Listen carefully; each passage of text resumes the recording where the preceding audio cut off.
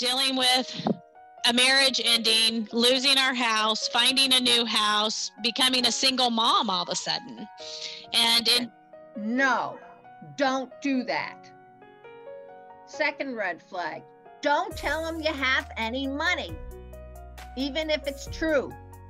Cousins or relatives or aunts and uncles that knew of him or knew him then would come and cry to me and still feel that pain of his loss, even up to this day, right? It's like people... I'm really upset with myself because I honestly told him, I said, hey, this is not really the way I do business.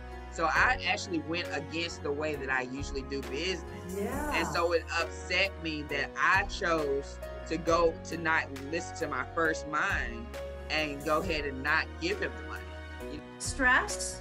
Yeah. Then more severe is anxiety. Mentality and way of thinking, because of how we were raised by a Black woman, is different than the world.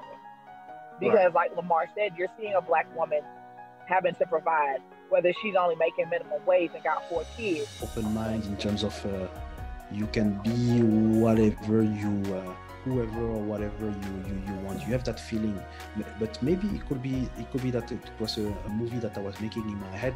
I also got a PhD offer from Germany.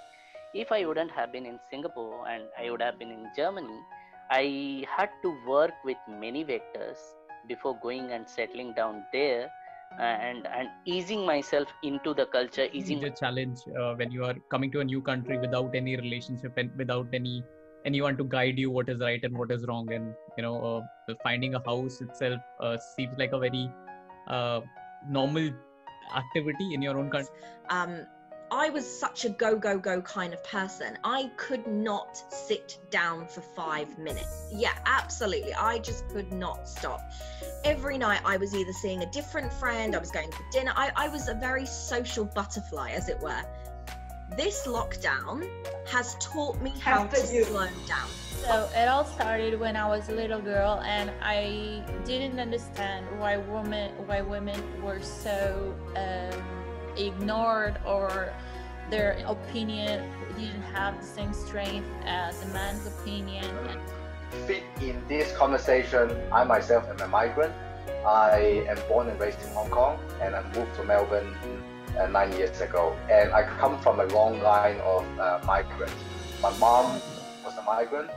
Everyone's voice is important and invaluable, and never should they be silenced.